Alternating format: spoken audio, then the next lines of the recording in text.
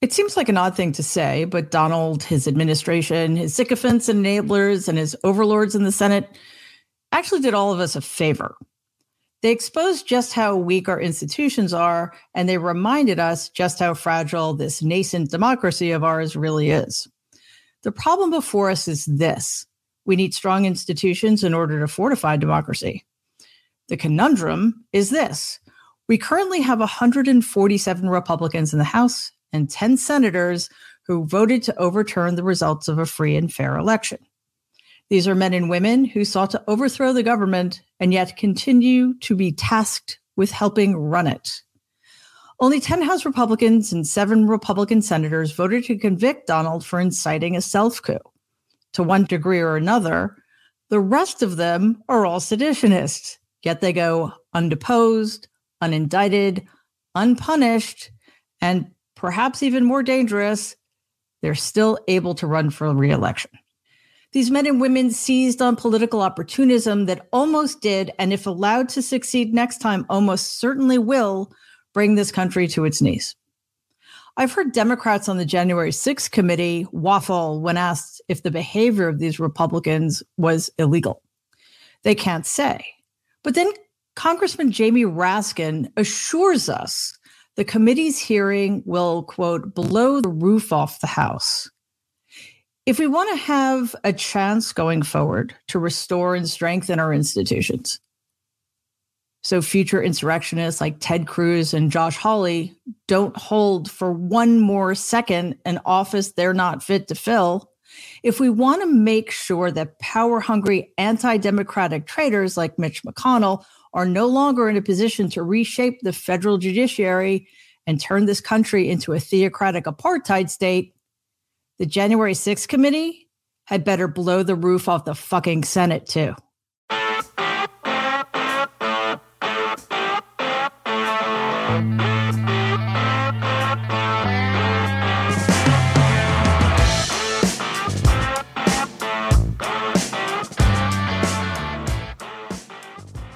There are 197 days left until the 2022 midterms. Welcome back to the strategy sessions, where every week my panel and I try to answer this question. How do we ensure that the Democrats win races at every level of government and hold on to, or preferably expand, its razor-thin margins in the House and Senate, thereby, hopefully, saving the future of American democracy, at least for the time being?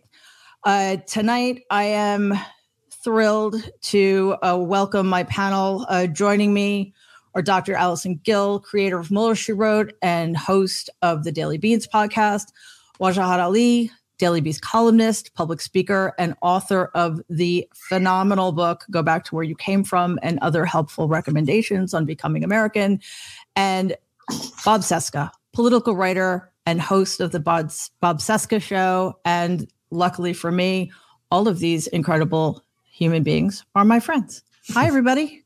Hi, I'm Mary. Hello. Hold on. Sorry, I have to bring my loaded gun that I just brought from the airport. My bad. That I went through the security with. Sorry. Okay. Now we're safe. Again. I mean, it's not surprising to me that you would show up to the airport with a loaded gun and still be able to join us tonight. Well, no. I'm not Madison Cawthorn. I'm not a mediocre white guy who lies about orgies or doesn't lie about orgies and repeatedly, talks about national security, even though he breaks the law and somehow gets elected to office. If I did that as a Muslim man and a son of Pakistani immigrants, I'd be in jail. But alas, God bless America. Probably not just in jail, but, let's not go too dark too soon. Okay. Oh, my bad. No. Save the darkness till the later. Save the darkness till the end after we've completely finished with the light. Yes. Can we wait though? I'm not so sure. It's been quite a week. There's a lot I want to talk to you about. And I've been trying to figure out how to frame this. Obviously the general gist of this episode is to help people understand what's at stake in November, and then kind of help people work around the fact that the media is against us and Republicans still seem to have all the power. and help people understand how they as individuals can hang on to hope, things they can do, and maybe even ways we can help push elected Democrats to start fighting like our lives depend on it, as you guys know, they do. But I was not that it's surprising, but what continues to amaze me is the increasing brazenness of these people in the other party who, I'm sorry, I now consider them enemies of American democracy. So, Waj, let's start with you. We're seeing people like Rand Paul openly expressing in his very creepy way his pro-Russia agenda. And we're seeing that the price for staying in the good graces of the Republican Party and its fucking de facto leader, Donald, is to be totally cool with insurrection. Am I crazy, or does that seem what's going on? Look, you're not crazy at all, and it's in the fact that you even have to ask that shows you how we're so conditioned to the buzzword of the day that the kids use, gaslighting, where those who are in the favor of democracy, those who are in the favor of truth, those in the favor of facts and national security, we kind of apologize to ourselves and we kind of say, like, am I the crazy one? And I'm like, no, you're the sane one. And just to piggyback off what you said, to show how sane you are, the Republican National Committee, I always try to remind people this because we're just overdosed with this fire hose of shit every day. The Republican National Committee, the RNC, on its own, without any coercion, decided to say that the violent insurrectionists who overtook the Capitol and killed 5 people, including a cop, and tried to kill Mike Pence, the whitest, most Christian man on earth, the vice president. So if you think you're white and Christian and Republican, you're going to be safe, I give you Mike Pence running for his life, right? Those individuals, according to the RNC, are quote unquote ordinary citizens engaged in a legitimate protest. Number one. Number two, they decided when they made that statement to also censure Liz Cheney, who was the number 3 highest ranking Republican, a mother effing Cheney, who voted with Trump 93% of the time, and Adam Kinzinger. They decided to censure them, not Marjorie Taylor Greene, not Rand Paul, not Mo Brooks, not Gosar, not Boobart, not all the rest. We can just go with Cawthorn. They decided to censure them. Why did they censure them, Mary? Because they decided, you know what, a violent insurrection that tries to kill us and overturn democracy is a step too far, even though we voted for Trump 93% of the time. That's right. And so when you sit there and you try to hedge in the opening, you're like, they're, I think you call them authoritarians, or you said they're against democracy. I've been using this word for a while now. I'm perfectly fine using this word. We're dealing with fascism. We're dealing with the rise of fascism, absolutely, white Christian nationalism, authoritarianism, and what we have to do is connect the dots for the rest of the people who are overwhelmed during a pandemic, during inflation, during the fire hose of shit. We have to connect the dots and warn them what's happening literally as we're speaking, because this coup is ongoing. Yeah. And the entire conservative movement no longer cares about democracy. It's power by any means necessary. Yeah. And yes, I've been using the term fascism since long before the 2020 election, as I think all of us here have. Allison, I want to turn to you, but first I want to say hi, Bob. Hi, hello. I don't know if I said it as well as Rachel Maddow. I don't think you're going to switch out her tape from me, but hi, Bob. Sorry, I'm running late. I was helping Madison Cawthorn with his wardrobe. So I just see, look at that. I did a gun joke. He did a wardrobe joke. We're on the same page. All right. You didn't even know, Bob, but no clue. That's right. With a Cawthorn tape. I just want to say this. Bob is invited because in addition to his brain, he's the one with muscles, and I'm here for the schlubs. To show the middle-aged men that you can exist on Mary Trump show without a six-pack. You can have a one-pack. I'm glad I'm not the only one with toys, by the way. So thank you, Wajahat. Appreciate your support. Yeah. I was thinking about, because I'm total geek as well. I would just been watching the Umbrella Academy, and I'm wondering where I can get those action figures. Actually, no, I'm not. I don't do that. But Bob probably has them. Anyway, to continue with along these lines, because again, I think a huge problem, AG, is that we always take so much for granted in America. And, Waj, you wrote a lot about that in your book. But I think the extent to which our institutions are susceptible to bad actors was not really understood by most people until 2017. And then, so the reason I think this is important is because it's not work. Just talking about policy wins doesn't seem to be enough. I blame the media for that a lot, but it's not enough because that's not all that's going on. There is so much at stake.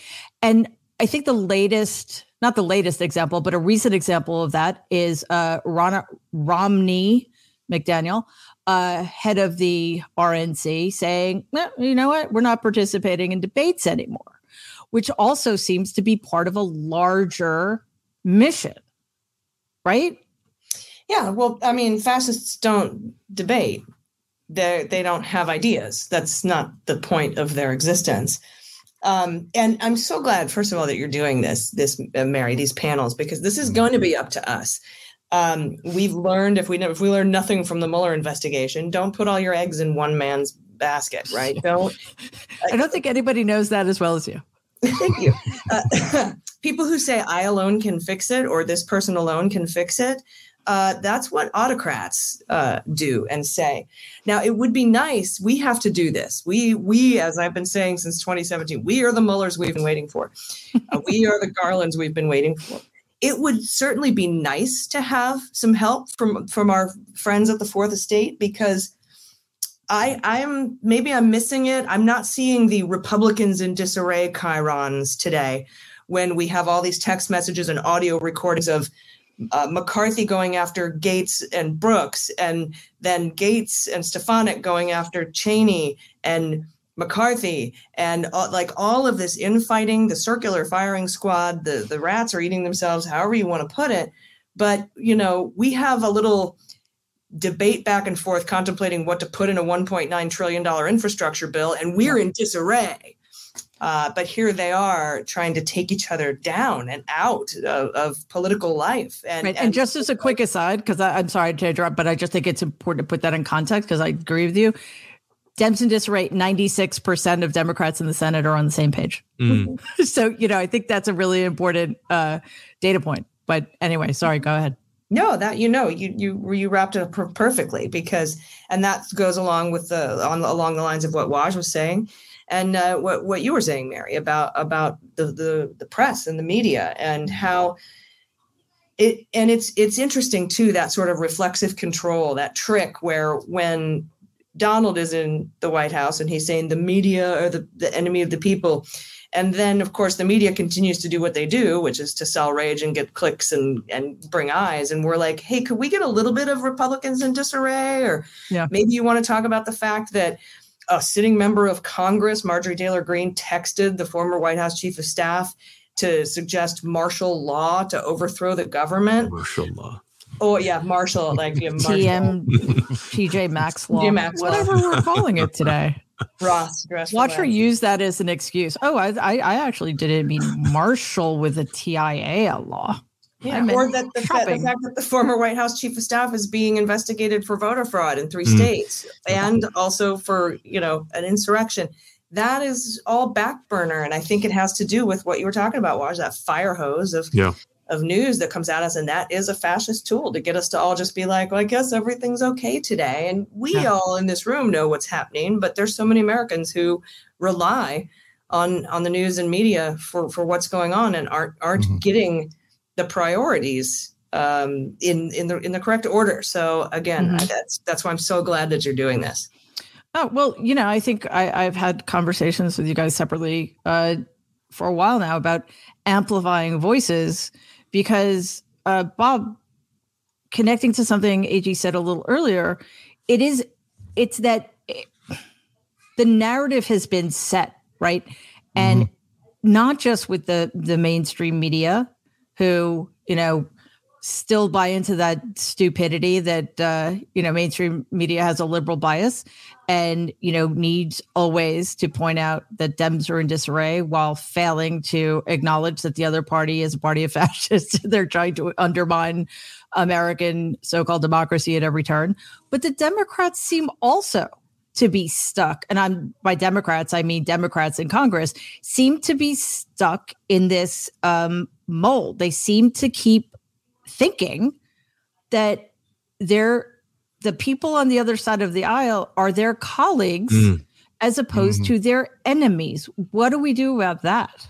Yeah. Well, listening to all of you talk, it bears in mind the fact that we're missing Eric Boehlert right now, which, oh man, he would be having a field day with the lack of Republicans in disarray reporting this week. And it's funny. There's a dynamic with the press, I think. Certainly it's happening on cable news, especially, where I think they look at the different parties in slots or in roles as you would cast them in a movie. If you look at a miniseries that just started called Gaslit on, I think it's Stars, with Julia Roberts and Sean Penn, and this guy, Shea Wiggum, who's playing G. Gordon Liddy, who's an amazing portrayal of Liddy. But this is something, the way the Republicans are behaving right now, this goes back 50 years, beyond 50 years. And I think to that extent, the corruption and the nefarious activities behind the scenes, the big lie and the insurrection, the things that we're seeing now and the things that we're all screaming about on social media, this has been going on the Republican side for 50 years. When they were going into the 72 election, they were trouncing the Democrats. I think the polls were something like Nixon was leading in his reelection by, 20 points or something over McGovern. And yet they still engaged G. Gordon Liddy. Magruder brought in G. Gordon Liddy with this whole Operation Gemstone, where they were going to kidnap members of Democratic leadership and rendition them to Mexico for the duration of the rest of the election, cutting off all the heads of the Hydra, et cetera. I mean, this is something they were contemplating. And I think to an extent, the mainstream press still looks at the Republicans in that way and just regards that as being a given. They're just going to do that. Boys will be boys. And so fine. Yeah. And I think to an extent also the Democrats do that as well. I think the Democrats maybe suffer from something that should otherwise be a decent trait, which is they're still trying to be the grown-ups in the room. And I think that is admirable. I think they believe that if they're not the grown-ups in the room, and I'm not necessarily agreeing with this point of view, but I think they believe if they're not the grown-ups in the room, then without them there as a bulwark, as a backstop for the system, everything is going to fall apart. If we all start acting like the Republicans have, then the system collapses. And I think there's a valid argument there, but at the same time, there's a way they can cling to factual reality and the truth and still be the grown-ups, but still take the fight to the Republicans rather than constantly responding to the Republican message, put forth a message, a tough message that kind of outflanks the Republicans. And that's definitely missing right now. I mean, Senator McMorrow last week in Michigan delivered a great speech. And that's the kind of rhetoric, that's the kind of speech writing, that's the kind of delivery that more Democrats need to be doing. Bear in mind, too, though, that she was responding to the Republican message rather than relating the Democratic message, which should be separate. Like there should be some other thing that's not a response to critical race theory, that's not a response to don't say gay, etc. While we should still fight on those topics, it needs to be something new. And one of the things I've been proposing is attacking the Republicans' patriotism, or lack of patriotism, I should say. Yeah. Absolutely. That's an area that has the benefit of being true, and there are many things to back that up. Start with the insurrection, start with support for Vladimir Putin, 31 senators voting against aid to Ukraine, and the list goes on and on from there. So seven Republican senators spending July 4th in Moscow, and one House member. Okay, Bob, there's a lot there. So I want to back up a little bit because I don't want to lose all of those threads. Although, as Waj knows, I have Ramadan brain. And I have menopause brain. Apparently contagious. Well, I don't have that anymore. But anyway, let's not go there. It's not permanent then? No, it is not. It's good to know. Good news. We bring you good news. Thank you. Very rare. You found Jesus. So like grown-ups in the room. Is that, I think that's, I started. That's what I wanted to, but I also want to go into the history a little bit, but let's stick with grown-ups in the room. I was speaking with my very first panel, which was David Rothkopf, Kavita Patel, Norm Ornstein, and David made the perfectly valid point. You know, Michelle Obama really blew it when she said, "We go high," and I don't necessarily think she meant it in the way so many other people interpreted it, but you know, we can be grown-ups and still be really fucking good MMA fighters, right? Yeah. You know, I think that that's the problem.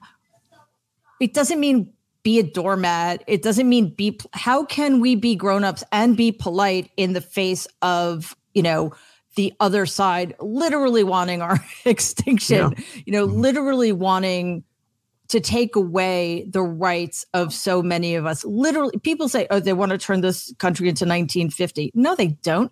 They want to turn it into 1850, right, Waj? Yeah, I mean, so to connect the dots, and a lot was said there, is you can be a grown-up and still kick ass. You can respond and hold on to your ethics and values and still confront the reality that's in your face, which is a fascist reality. And what Democrats believe and all the institutions believe is that if you just bend a knee to Republicans and how they work the refs, which is how they work the media, and I'm going to talk about the media in a second, they work the refs, and this is what they do. Perpetual victimhood, endless grievance. That's right. Institutions are against us. The media is against us. And so it's the Charlie Brown, classic peanut Charlie Brown Lucy episode, right? Where every single institution, especially media institutions, say, okay, this time, will you behave properly? And Lucy's like, uh-huh. Yeah. And then Charlie comes to kick the football and she takes away the football and they're like, oops. And then, you know, it's like, I always joke that Democrats bring a blunt pencil to a knife fight. Yeah. And Mitch McConnell brings a bazooka. Who's going to win 9 out of 10 times? Right. And so in this particular situation, you have to confront the reality, like you mentioned, that these people want to kill you.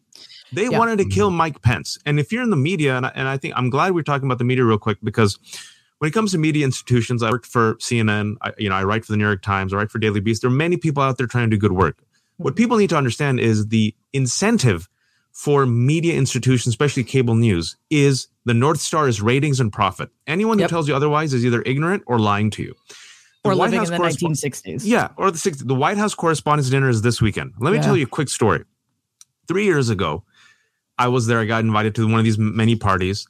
Guess who was having the greatest time of their life at this party filled with commentators, reporters, and journalists? What? Sean Spicer, the man who was the first press secretary who lied to their faces.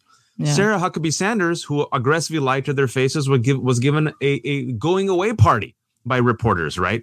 And so these individuals realize they need to court access, they need money. I'll give you an example. The CBS News president, according to audio tapes, said we need to hire Mick Mulvaney as a correspondent because we need access because the GOP are going to get power again. So you're looking at a very incestuous ecosystem where individuals for access, ratings, and powers realize they have to cozy up to the conservative establishment and the Republicans who perpetually play the victim card and say, everyone's against us.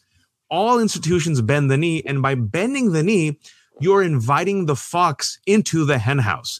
And as I've just look at the past 4 years, has any sort of conciliatory, olive branch reformed or moderated the Republican Party or conservative voices? If you can show it to me, I'd love to see it. Instead, what they do is they infiltrate, they take over, and they promote their disinformation and propaganda. And so what Democrats have to do, and this is my article that I'm doing this week for the Daily Beast, is I'm glad you mentioned Mallory. Democrats have to message. You cannot rely upon your successes because nobody cares. As Biden said last week, well, if you don't share your successes, no one knows. The Democrats in their genius, and I'll just end on this, let's just remind people this. Nancy Pelosi had to be forced to impeach Donald Trump the first time. The Vice did a piece last week that says Democrats don't want to respond to the grooming accusations. I'm in Virginia, where Terry McAuliffe did not respond to the CRT accusations. What happened? And when Mallory and Elizabeth Warren, I'll end on this. It took only one senator. I'm like, there's a gift from God, manna from heaven, 2,000 texts, literally implicating the entire conservative movement in a violent insurrection that is not supported by the majority. Only one senator came out on the news channels over the weekend to call them traitors. One, Elizabeth Warren. That's a problem, Mary. It's Thank the you for coming to my TED Talk. No, do you mind if I say something really quick about the correspondence dinner? No, go. Because when you talked about that and everyone palling around, even though they're a-holes, it reminded me of watching some C-SPAN stuff going on in Congress and Senate in the past, and they're debating and fighting, and the right is saying these racist, awful things, and then afterwards they're all shaking hands and hanging out in the cloakroom. And it wasn't until a Republican, Liz Cheney, this first time I heard of anyone where Jim Jordan reaches out to shake her hand and she's, "Don't touch me, you effing did this." And I was like, that's more real to me than what I see going on. I just wanted to point that out because I saw it in Congress a lot too. Yeah. And but I just want to say two things really quickly. First of all, I think instead of like grown up in the room, Democrats need to start acting like parents whose children, like, imagine you're a parent and your child comes over to you very upset because the parent of one of his or her friends smacked your kid. Do you let that other adult come over and explain it and say, "Oh yeah, it's cool, don't worry about it"? When your kid is like has bruises and is hysterical and traumatized. No, you don't. You don't wait for an explanation. You see the evidence in front of your eyes, right? So I think we need to be acting like grown-ups whose children are being abused by these other people. And the only slight pushback is I don't think this is a conservative move, and I don't think there's anything conservative about these people anymore. And kind of by using that term, it almost it normalizes them because that's the kind of language people are familiar with. Oh, they're conservatives, right? So. No, my bad. I wanted to implicate the entire conservative movement as being part and parcel of this fascist movement, in the sense that it's not just the GOP, but I'm also talking about grassroots movements, the donors, the media, any part and parcel of the right-wing institution is now committed towards what I think is a fascist movement, which is power by any means necessary. Yes. Yeah. And AG, getting back to what Bob was saying earlier about the fact that this is a long time coming, I would suggest that it goes even further back, because Nixon stole the 1968 election. Yeah, he tried to, even though he didn't need to, but what he did in 1968 was infinitely worse. And, it sort of reminds me of what Donald did with Ukraine, except again, infinitely worse because of Nixon's behind the scenes machinations with South Koreans. You could argue that so he could make Johnson look bad and he could win the election.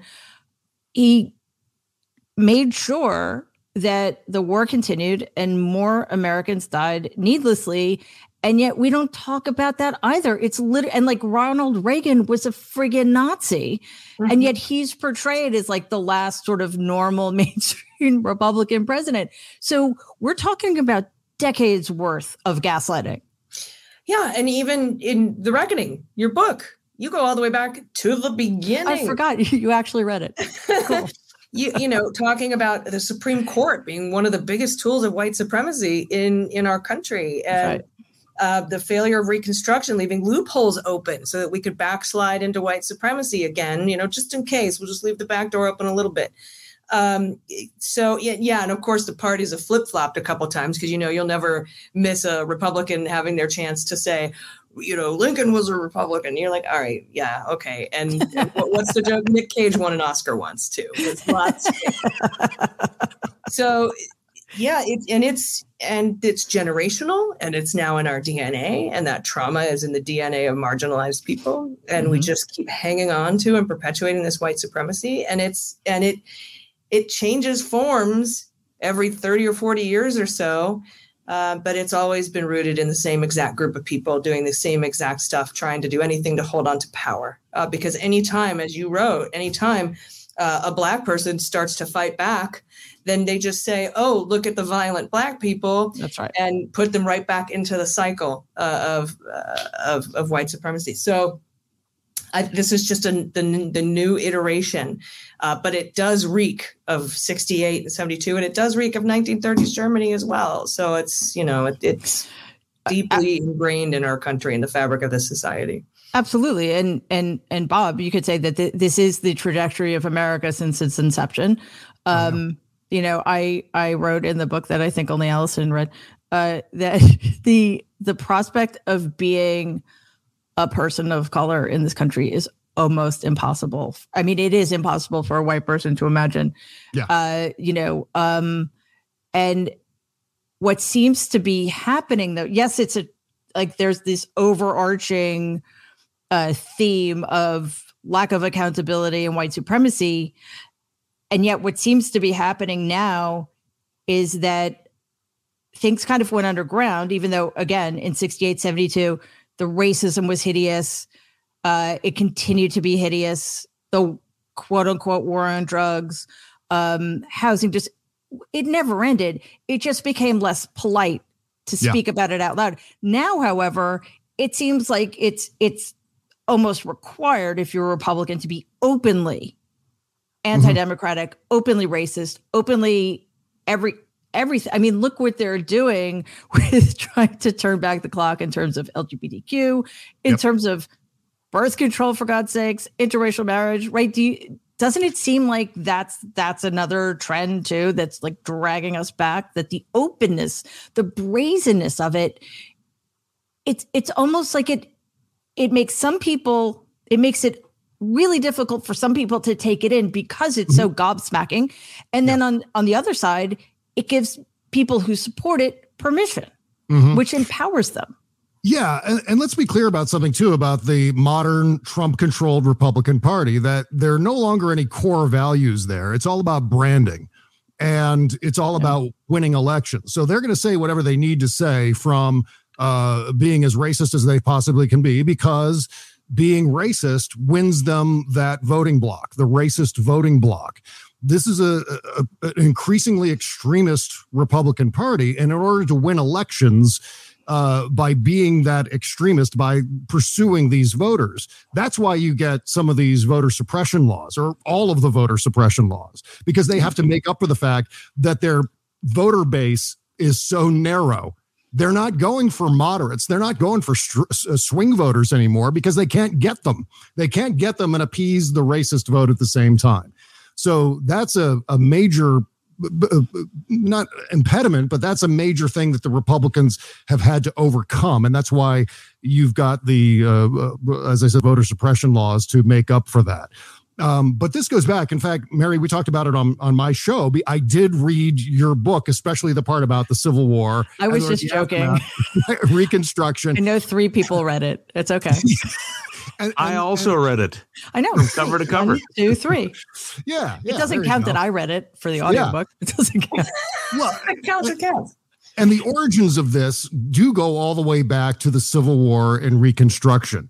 You can see echoes of it reverberating throughout history. And part of the problem is, I think, with this pushback against teaching some of the racist history of the United States is obviously intentional to make up for the fact that they don't want anyone to know that the screams for civil rights and enfranchisement and elections and so on have a long shadow that go back, hundreds of years, and more closely since the Civil War, where you can really trace the issues that we're having right now with race in this country and voter suppression in this country, all the way back to that period of time, and how this demographic of Americans has been routinely oppressed in the most heinous ways possible, from Jim Crow laws to, the most ridiculous laws you've ever heard of. I mean, some of the Jim Crow laws are just absolutely absurd. For example,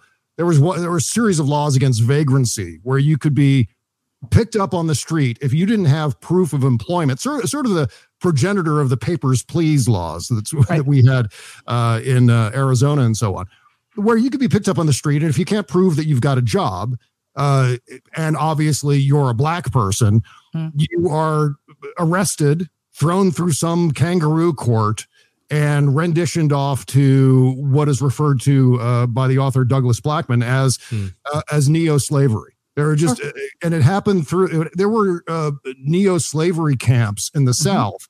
Yep. A few of them left into the 1980s, but FDR at the start of World War II had the FBI shut down a bunch of them. These are the things that I think young Americans especially need to know.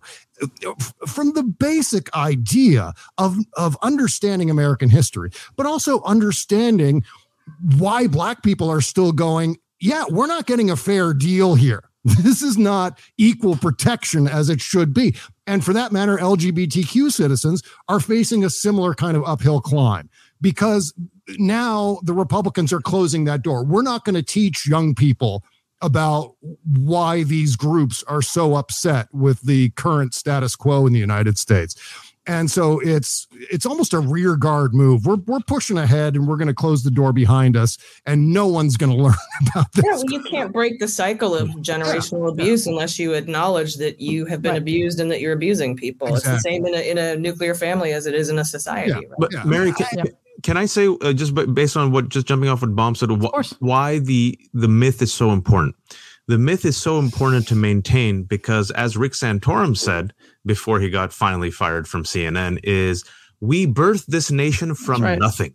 Yeah. Sure, there were some Native Americans here, but we, white Christian men, came here and birthed this nation. This is part and parcel of the white Christian nationalist narrative that God has favored America for the white Christian man to come and birth into civilization and progress and modernity, and also to establish the kingdom of heaven on earth so Jesus can come and there'll be a rapture. And you think I'm joking, but I'm not. No, but also the way what you take it down from the spiritual to the secular, if you take away the myth, then this is what you're confronted with.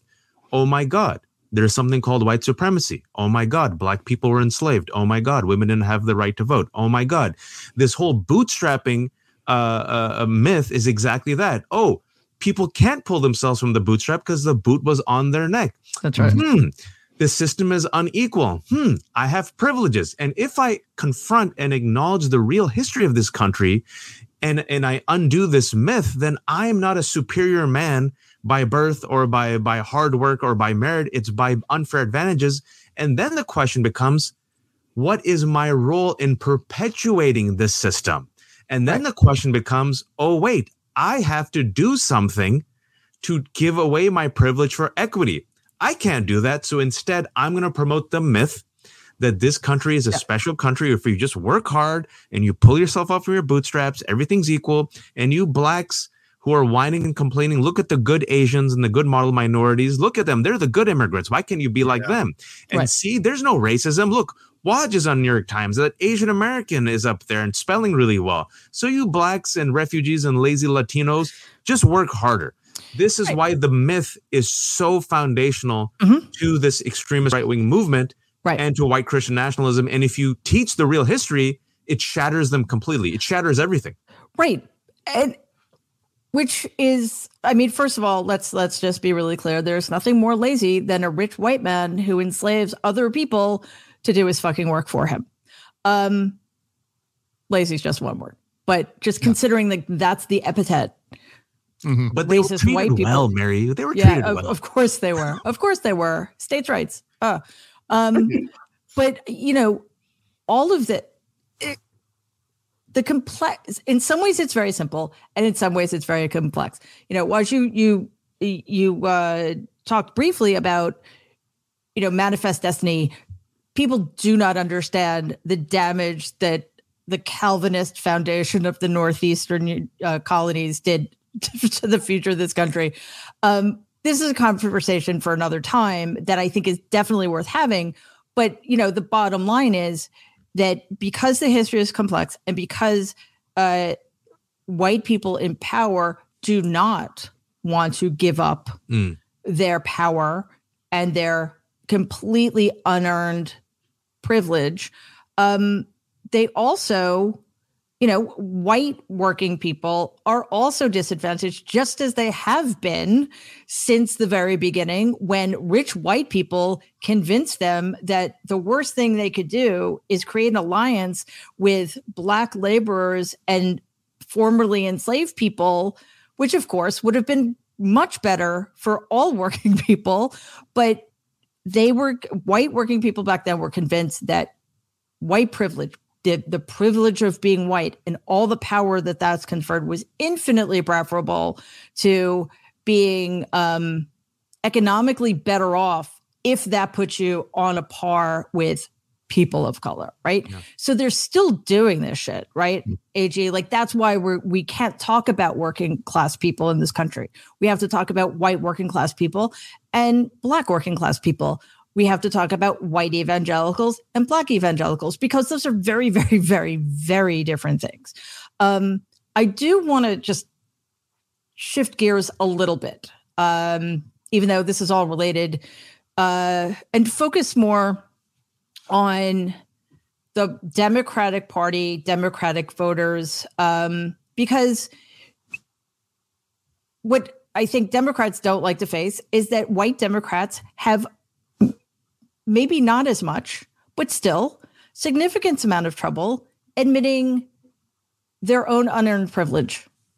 And that's a huge problem, because if we can't do that, then we cannot fully own the history that all three of you have been talking about tonight, right? And I think, Waj, when you were on last time, we had this conversation about how Democrats treat the Democratic base versus how Republicans treat the Republican base. First of all, the media treat them as sort of equal and opposite. First problem, the Republican base is a bunch of white supremacist, fascist, misogynist, anti-immigrant, anti-everything, right? The Democratic base is mostly women of color, mostly,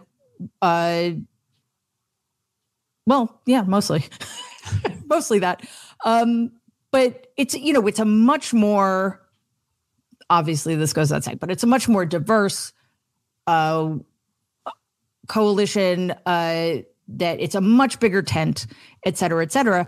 And yet, AG, I wish that, and by the way, the Democratic base is also full of people who want everybody to do better. They want everybody to have health care. They want everybody to have a living wage and good education that isn't going to impoverish them for the rest of their lives. And yet the Republicans cede so much power to their base, and the Democrats always say, particularly to its voters of color, just wait until the next cycle and you'll get something from us. Yeah. What the fuck? I'm sick. I can't even imagine, how do you keep asking people to save your ass and give them nothing in return? And it's not surprising. And the reason I'm bringing this up now is because, we're talking about an enthusiasm gap right now. And I'm like, how is it possible? We're going to lose everything. And yet, in some respects, I think the Democrats have themselves to blame. Yeah. We wouldn't have the majority in the Senate if it weren't for Black voters. We wouldn't have a Democrat in the White House if it weren't for especially Black women voters. Mm-hmm. We wouldn't have a new first Black woman Supreme Court justice if it weren't for Black voters. And yet the people who put people like Joe Manchin in the majority party are not getting anything back out. They aren't how is it not we need to get rid of the filibuster and give back to the folks who put us in power here? And we need to do it now, because only then, when does the payback happen? How many times do you think you can do this? How many times do you think you can say, just like you said, Mary, just this one last time and we'll get there? And no, we need 2 more senators. Inshallah. Just say inshallah. Inshallah. Right. We just need 2 more senators. Nope. Oh, I'm sorry. No, next time we need 10 more now, guys. No, that is true. There. And then they turn around and almost say, it's your fault for not electing 60 senators and enough people. And until the accountability happens, where we stop giving a pass to the ingrained white supremacy and the fascism, it's going to continue to be that way. And and that's why I think projects like this are so important. It's like, what can we do? This kind of stuff is what we have to do in order to get the word out. I don't know how else to. I can't scream it any louder. I don't. Bob, you go before me. I have something to say on that, if I have time, if you don't mind. Sure. Yeah. Go ahead. Go right ahead. No, but so it's like this for voters of color, right? It's about loving a country that doesn't love you back. It's about voting for a Democratic Party that wants you as a side piece, but not as the main date. I'll just be honest. We talked about that with Bush and Obama, the differences between the Muslim voting bloc for Bush and Obama. Muslims, I'll give you an example. The last 20 years, Muslims went for Bush in 2000. I did not, ladies and gentlemen, because the Republican Party, unlike Democrats, said, we're going to court them. Were you old enough to vote? Yes, that was my first election, and I begged people. I said, for the love of God, please don't do it. But the reason why enough people went is like, look, Democratic Party ignores us. Yeah. When I was at 2008, Barack Obama was running, right? Howard Dean, it was when I was in the Bay Area, came for a fundraiser. The fundraiser were hosted by many South Asian Muslim first generation Americans. I raised my hand and said, how come the Democratic Party hasn't spoken out against Islamophobia? How come it took Colin Powell to say it? And Howard Dean just looked at me and said, the election's in 3 weeks. Translation: keep your mouth shut. We'll punt it. Inshallah, just win. Keep quiet. Now, if you talk to Black voters, Latino voters, Muslim voters, Asian American voters, it's been like this forever. We've been in a chokehold of white supremacy. We are expected, like the Justice League, and I'm saying the Justice League because I see the toys in Bob's background, so I didn't say the Avengers, to save the Democratic Party from itself, to save the Republic in France, to save the American democracy, right?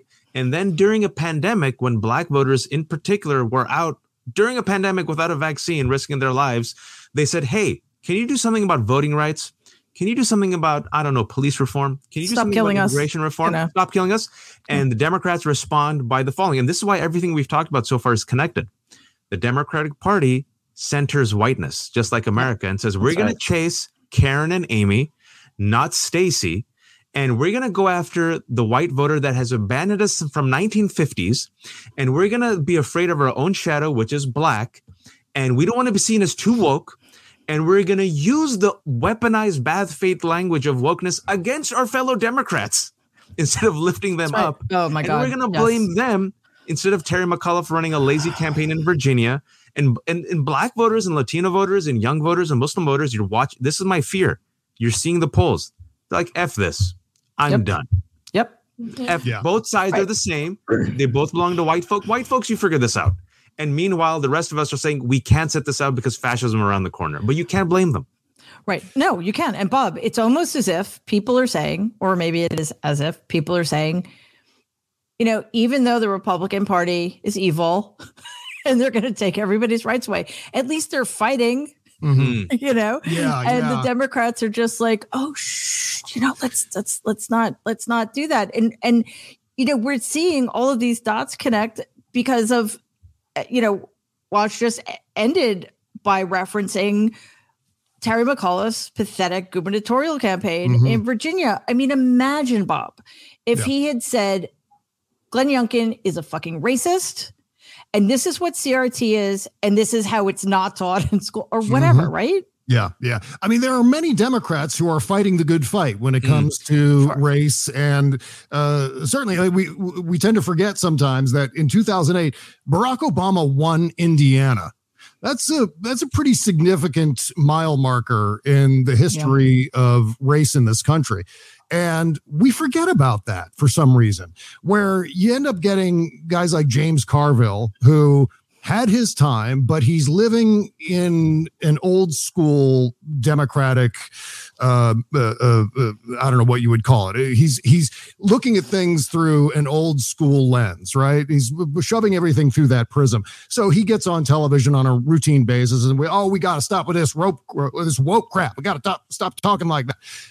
This wokeness is causing problems for Democrats. What he's doing is he's looking at the landscape and thinking, oh, well, we still have to grovel before swing voters and try to figure out how to get, working class whites to come back to the Democratic Party.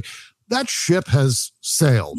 We exist in the era of negative partisanship, to quote Rachel Bittencofer, where it's not about you're not going to get certain factions of voters. The ship has sailed. It's a new paradigm for American politics. And I think the sooner Democrats figure out, and remember, by and large, across the board, that the base of the Democratic Party isn't the progressive left. The base of the Democratic Party are black women, center left black women. Mm-hmm. And I think the sooner we get that through our heads, the more progress we can start to make, where we can start to get a little more aggressive, where we're too timid in some ways because we're concerned, like James Carville is concerned about scaring off working class white guys. Yeah. like white men are ever coming back to the Democratic Party in the near future. You know what I mean? I mean, what I would say is, working class white guys who voted for Donald twice can fuck right off. And I don't care about them. I don't. I'm sorry. Yeah. Because the other thing Democrats don't seem to understand is I just don't like Hillary for some reason. Yeah. Yeah. Maybe it's her boobs. Maybe it's the ovaries. I don't know. Maybe it's the double X chromosomes. I think it was the emails. But anyway, we got to wrap up. But I want to end here.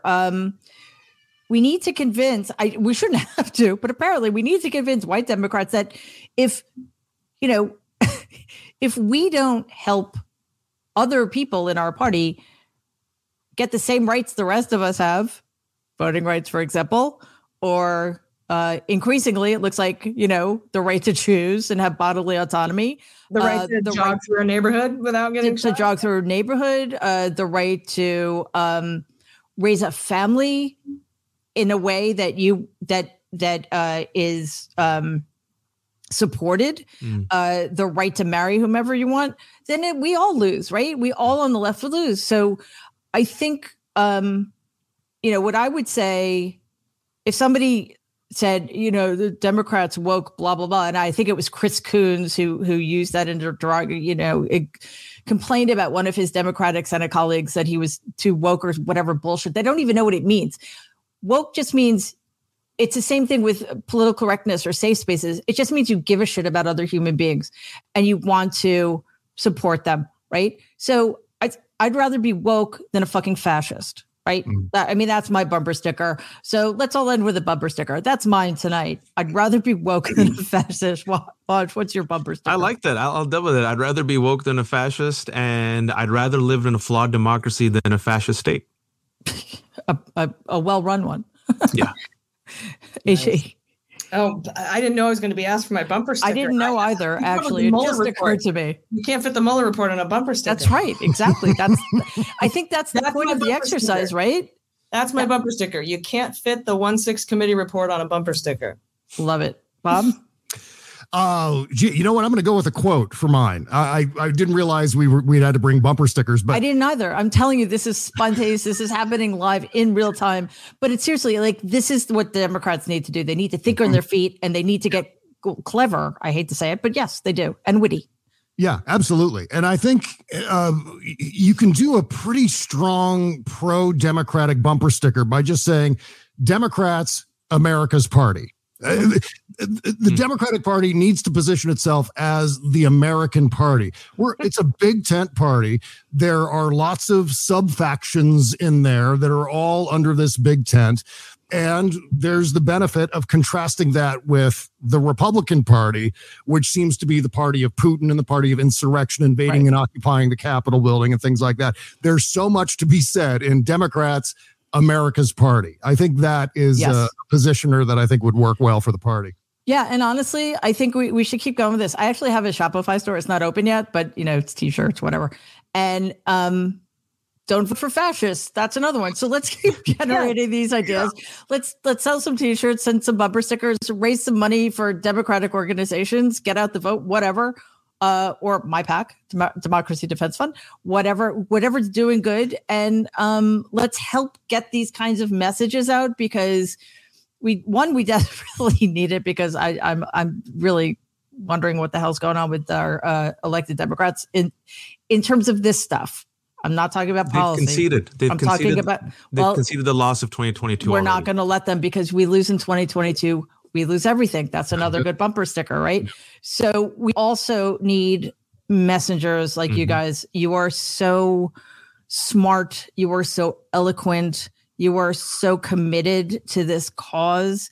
And you are all, and I, this is uncomfortable for me to say because I've been so conditioned, but I'm trying to uncondition myself. You are all patriots. And I think it was Waj said earlier, we need to start embracing that. We need to take that word back. Yes. What it means, we love this country and we want this country to work for everybody. So thank all of you. You're going to have to come back because we are not done by a long shot. Thank you for everything you do. Oh, thank you so much, man. And you know what? I promised my podcast partner, Buzz Burbank, that I would mention his name. So there, now he's going to give me $5 for hey, that. Buzz. So. Hi, Buzz. Right. Thank you, Mary, for doing what you do. And thank you for hosting the space. And, yes, and we have to kickstart. We have to do the work. I think Allison was saying it, right? Like a lot of people are outsourcing everything to the superheroes, to the Avengers, Justice League. They ain't coming. They ain't coming. That's right. It's going to be up to us. Yeah. Yep. Thanks again, Mary. And everybody stay on Twitter. Stay there. Yes, right. Absolutely. Yes. We're not going anywhere. Don't cede any space. Don't cede any ground. Exactly. I agree with you. All right. Thank you all. Stay safe and I'll talk to you soon. Take care. Thank you. Bye.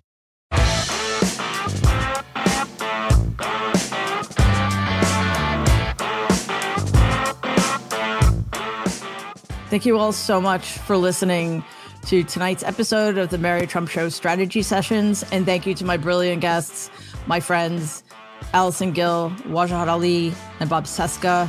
It's always such a pleasure to talk to them. I always learn something when I do.